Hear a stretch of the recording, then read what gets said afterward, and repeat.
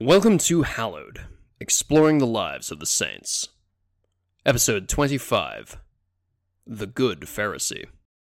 I'm your host, Tom Thorne, and in this podcast, I'll be taking you on a journey through the lives, adventures, trials, and triumphs of the great heroes of the Christian faith.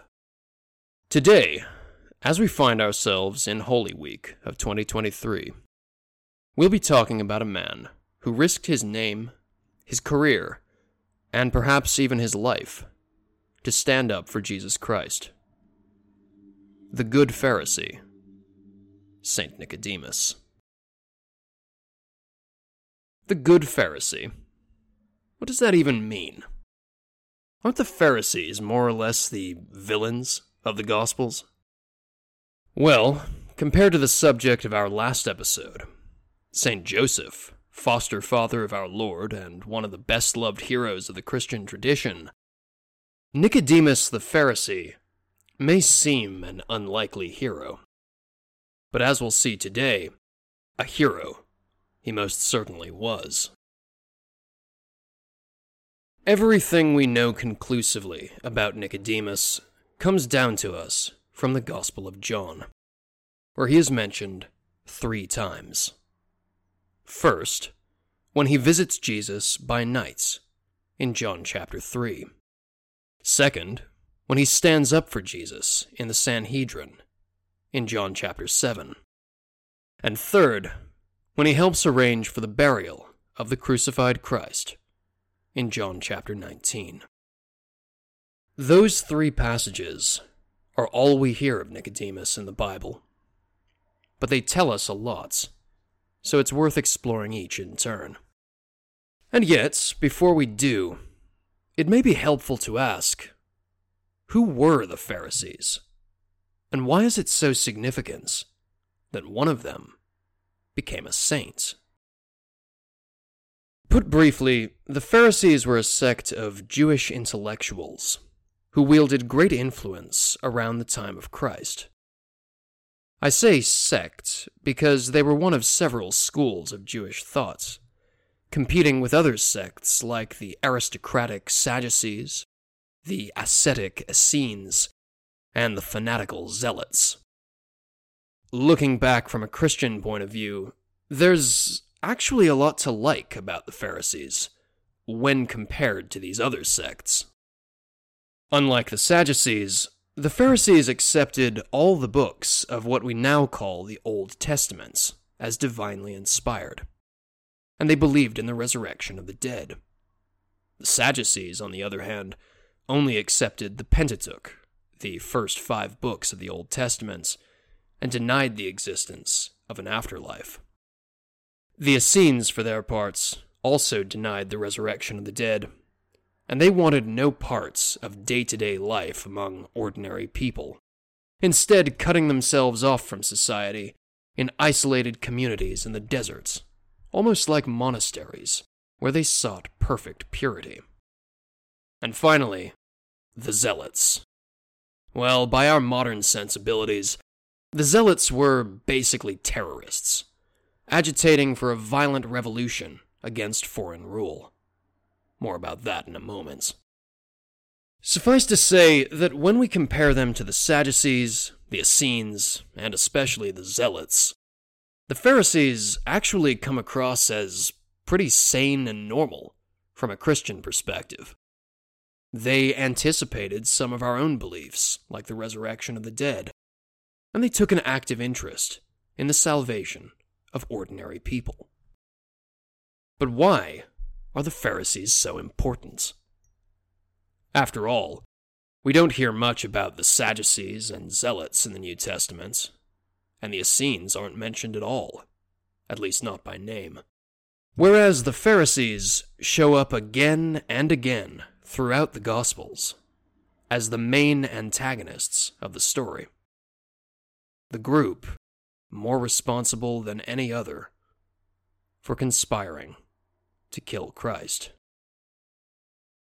To understand how the Pharisees changed from a sect of popular preachers with proto-Christian views to the villains we know from the Bible, we need to take a step back and take a longer look at their place in Jewish history.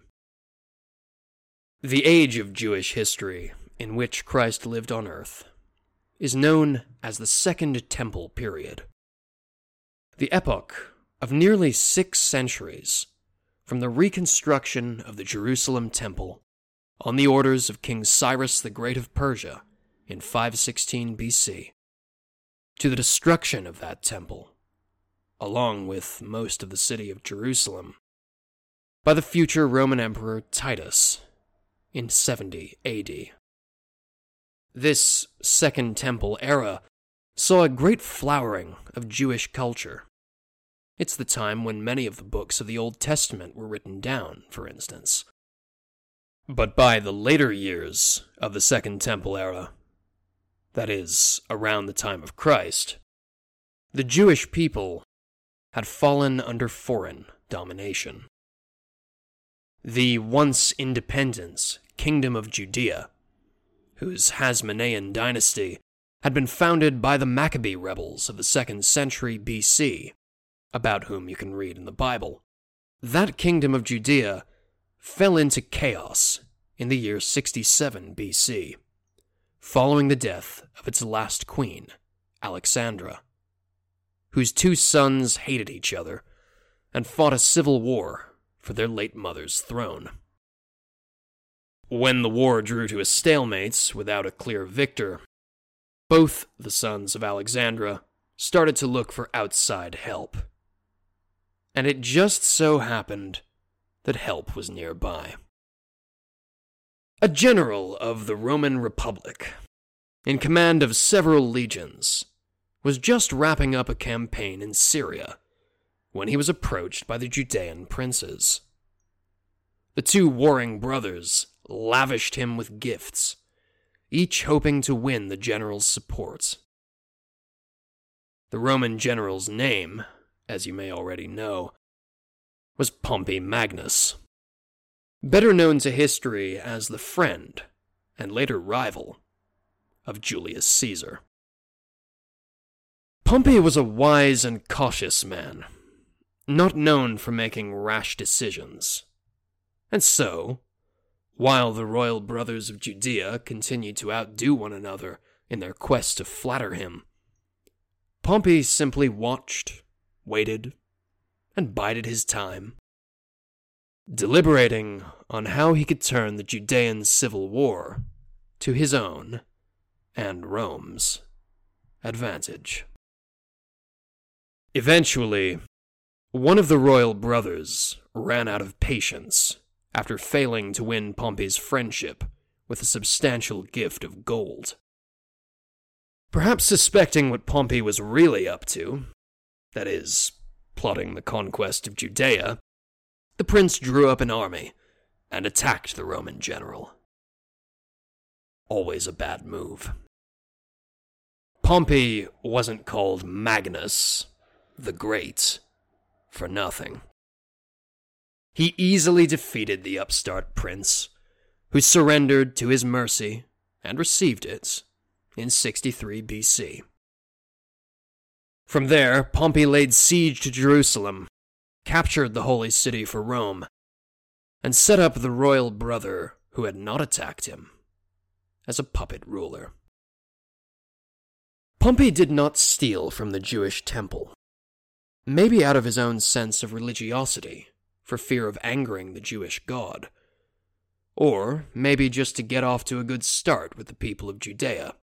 But he did, famously, enter its sacred precincts, becoming one of the only Gentiles ever to set foot in the temple's innermost sanctuary, the Holy of Holies, normally off-limits to all but the chief priests. Pompey's treatment of the temple stands in sharp contrast to that of his contemporary, Marcus Licinius Crassus, who would later ransack the wealth of the temple to pay for a disastrous war in Persia. That, I suspect, is the moment when the Jews truly began to hate the Romans, and it's not hard to see why. Although Pompey had treated the Jews and their faith with far more respect than Crassus, he had not come to Judea for their benefits. No, he had come to add another client kingdom to his own list of subordinates, and that is precisely what Judea became after 63 BC. A Roman client state. Forever after, the rulers of Judea would be reduced to pawns in the game of Roman politics, with all future contenders for power in Judea appealing to Roman generals, Pompey Magnus, Julius Caesar, Mark Antony, and Octavian, soon to become the Emperor Augustus.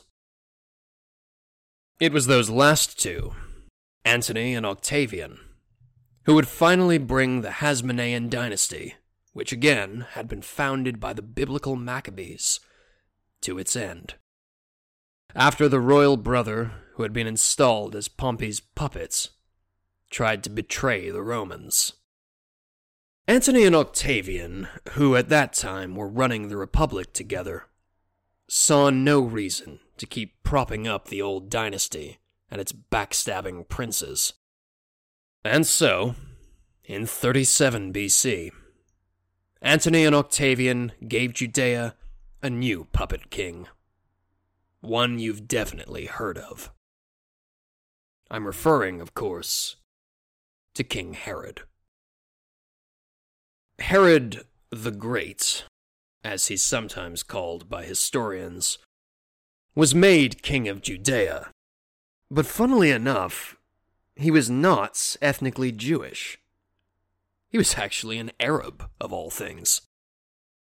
Herod's family were Edomites, a race of Arabs who lived in the desert south of the Dead Sea. According to the book of Genesis, they were descendants of Jacob's hairy brother, Esau. But while many Edomites were pagan, Herod's family had converted to Judaism, and his father had risen to prominence as a government minister and Roman assets in the final years of the Hasmonean dynasty. As king of Judea, Herod kept up the family tradition of placating Rome, drawing his authority from his Roman patrons, most importantly, Octavian, who would soon take absolute power as Caesar Augustus in the final few decades before Christ. Herod ruled like a Roman in many ways, building impressive public works like gymnasia, bathhouses, and stadia for chariot racing, and naming several towns in honor of his foreign protectors. When Herod finally died, the kingdom of Judea was split between his three sons, all confusingly enough named Herod in addition to their personal names, each of whom continued to rule as a puppet for their Roman masters. That brings us up through the lifetime of Christ. But what does all this history have to do with the Pharisees? In a word, everything. The background of Judea's foreign dominance is the key to understanding how the Pharisees became what they are in the New Testament. Back in the days of Queen Alexandra, the Pharisees had enjoyed the favor of the royal courts. With cozy government jobs and the protection of the queen herself, these scholar bureaucrats had effectively run Judea. But following Alexandra's death, as new generations of Judean princes vied to kiss up to Rome, the Pharisees found themselves out of luck. They were too narrowly Jewish, too loyal to their own religion and culture, to find a place in the new, foreign-dominated order. So what did the Pharisees do? They doubled down, presenting themselves as more Jewish than the kings of the Jews. They became sticklers for the rules and regulations of the old law. They took great pleasure in wagging their fingers at the decadent ways of the Romanizing royalty. While Herod and his sons built splendid palaces and public works to impress their Roman patrons, the Pharisees sneered at the so-called Hellenism, that is, the Greco-Roman civilization of their rulers, seeing in it nothing more than the corrupting influence of Rome, seducing the Jewish people away from their roots. So the Pharisees carved out a new role for themselves as the moral authorities of Jewish society, even as they found themselves excluded from actual political authority. They appealed directly to the Jewish people, setting themselves up as arbiters of what it meant to be Jewish. And, believe it or not, they seem to have become pretty popular for doing so. That's because the Pharisees, unlike the Sadducees and Essenes, did not simply abandon the common people of Judea to their fates under foreign rule. The Pharisees actually cared about the moral lives and ultimate salvation of ordinary Jews. And unlike the Zealots, who of course also resisted the Roman occupation, the Pharisees weren't, well, zealots. Instead of being murderous terrorists, the Pharisees presented themselves as the sensible, moderate leaders of opposition to Rome and its Judean royal puppets. And so they won a fairly substantial following among the common people. But as Aristotle could tell you, democratic power corrupts just as easily as any other kind of power. And it wasn't long before the Pharisees had let their status as teachers, preachers, and public moralists get to their heads.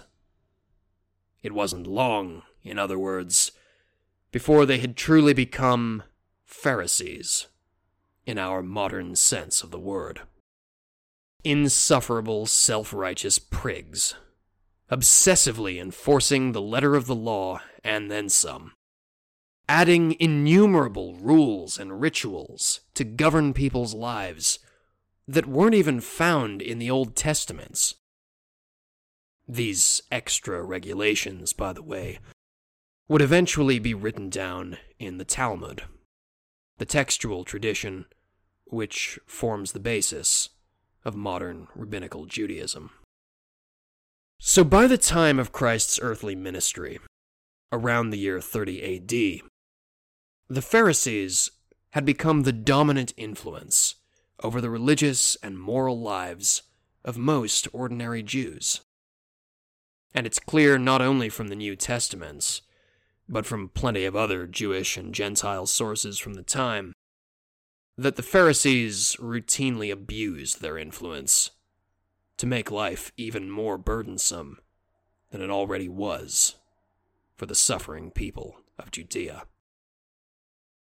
Just think of the many examples we have from Scripture of the people whom Christ came to heal and redeem, but in whom the Pharisees could see only rule breakers and the ritually impure.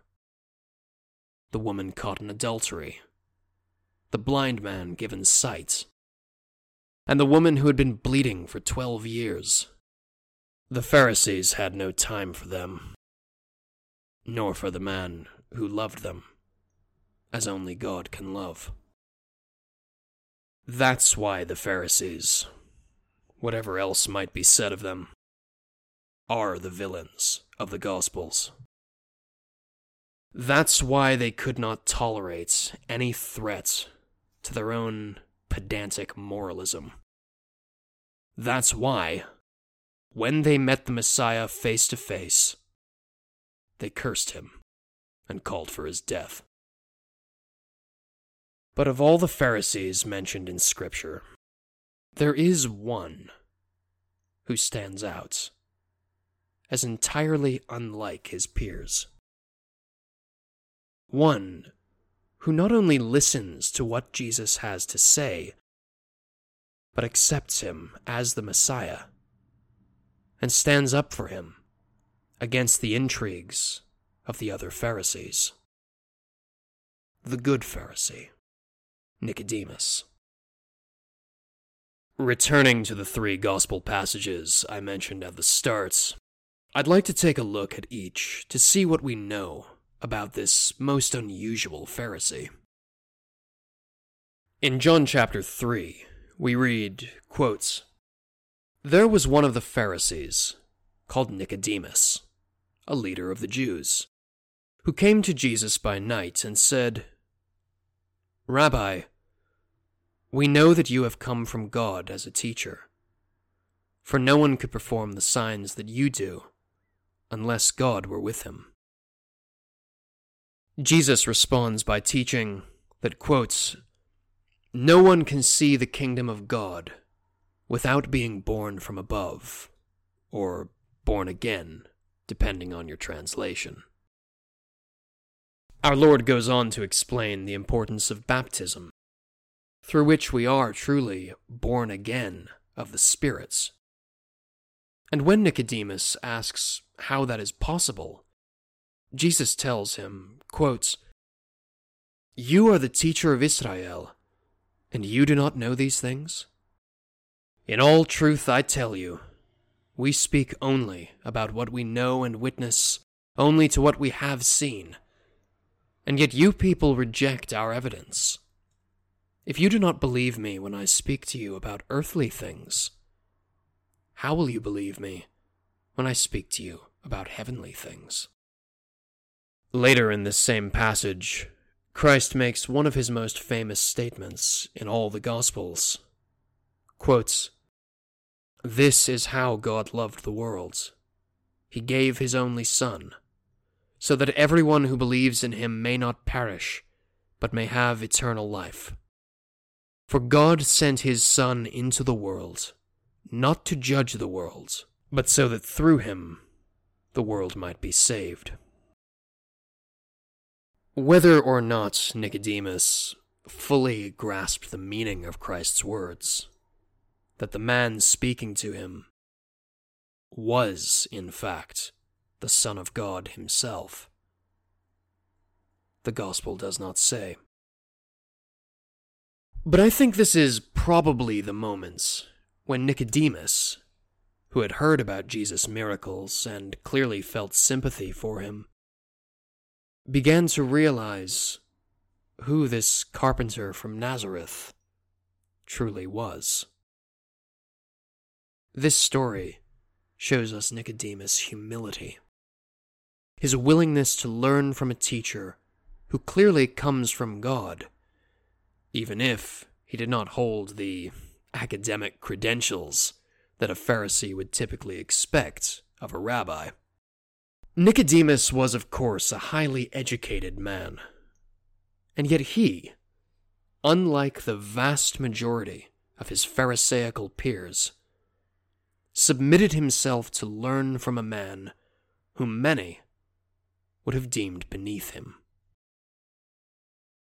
Moving on, in John chapter 7, Jesus travels to Jerusalem to celebrate Sukkot, the Jewish Feast of Tabernacles, in which the people of Israel would go on pilgrimage to Jerusalem and dwell there in tents for a week to remember the exodus from Egypt and the wandering of their ancestors through the deserts on the way to the Promised Land.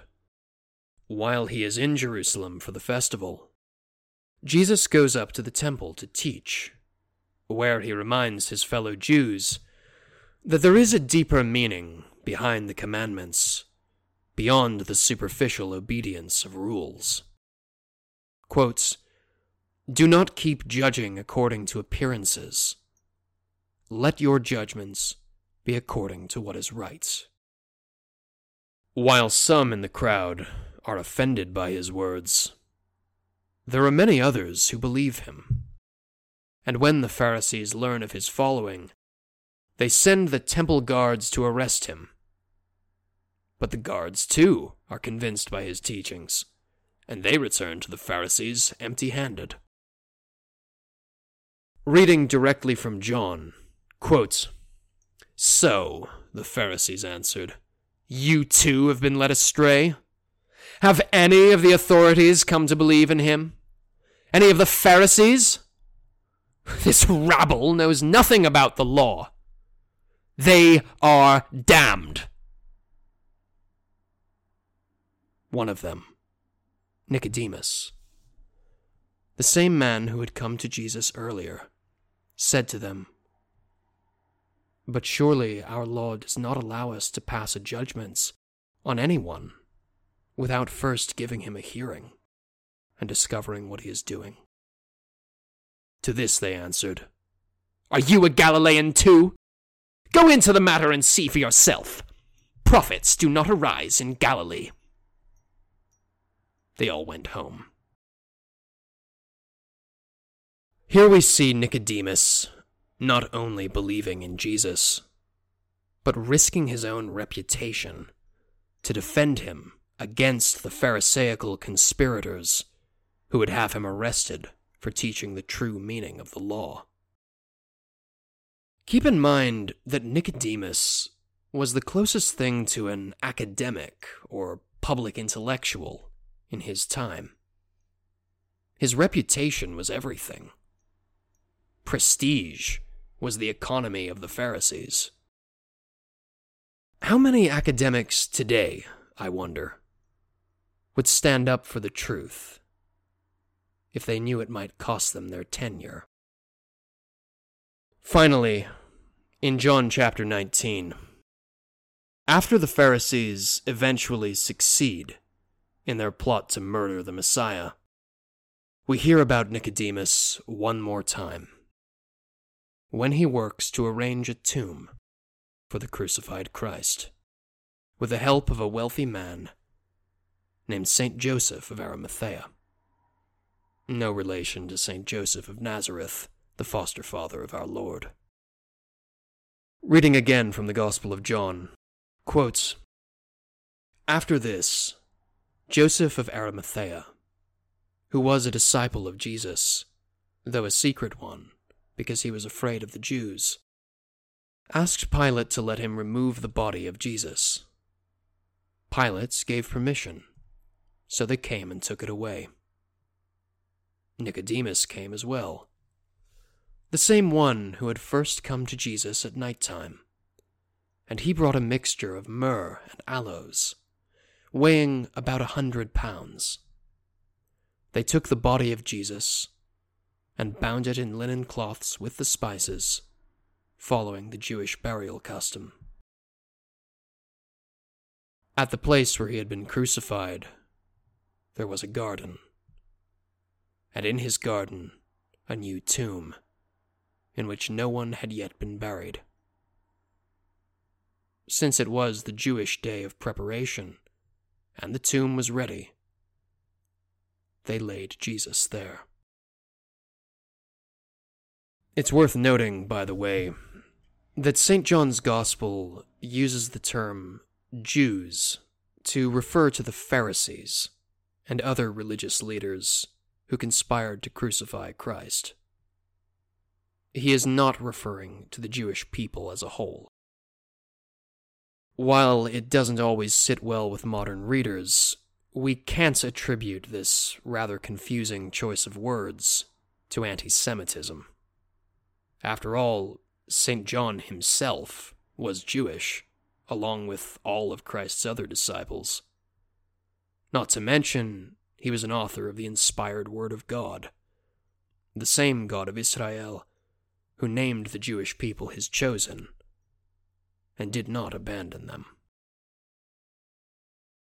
In any event, this final scene shows us that Nicodemus, the same man who had met with Jesus, heard his teachings, and defended him against the other Pharisees, remained loyal to the Messiah, even after his crucifixion, ensuring that our Lord received a proper Jewish burial.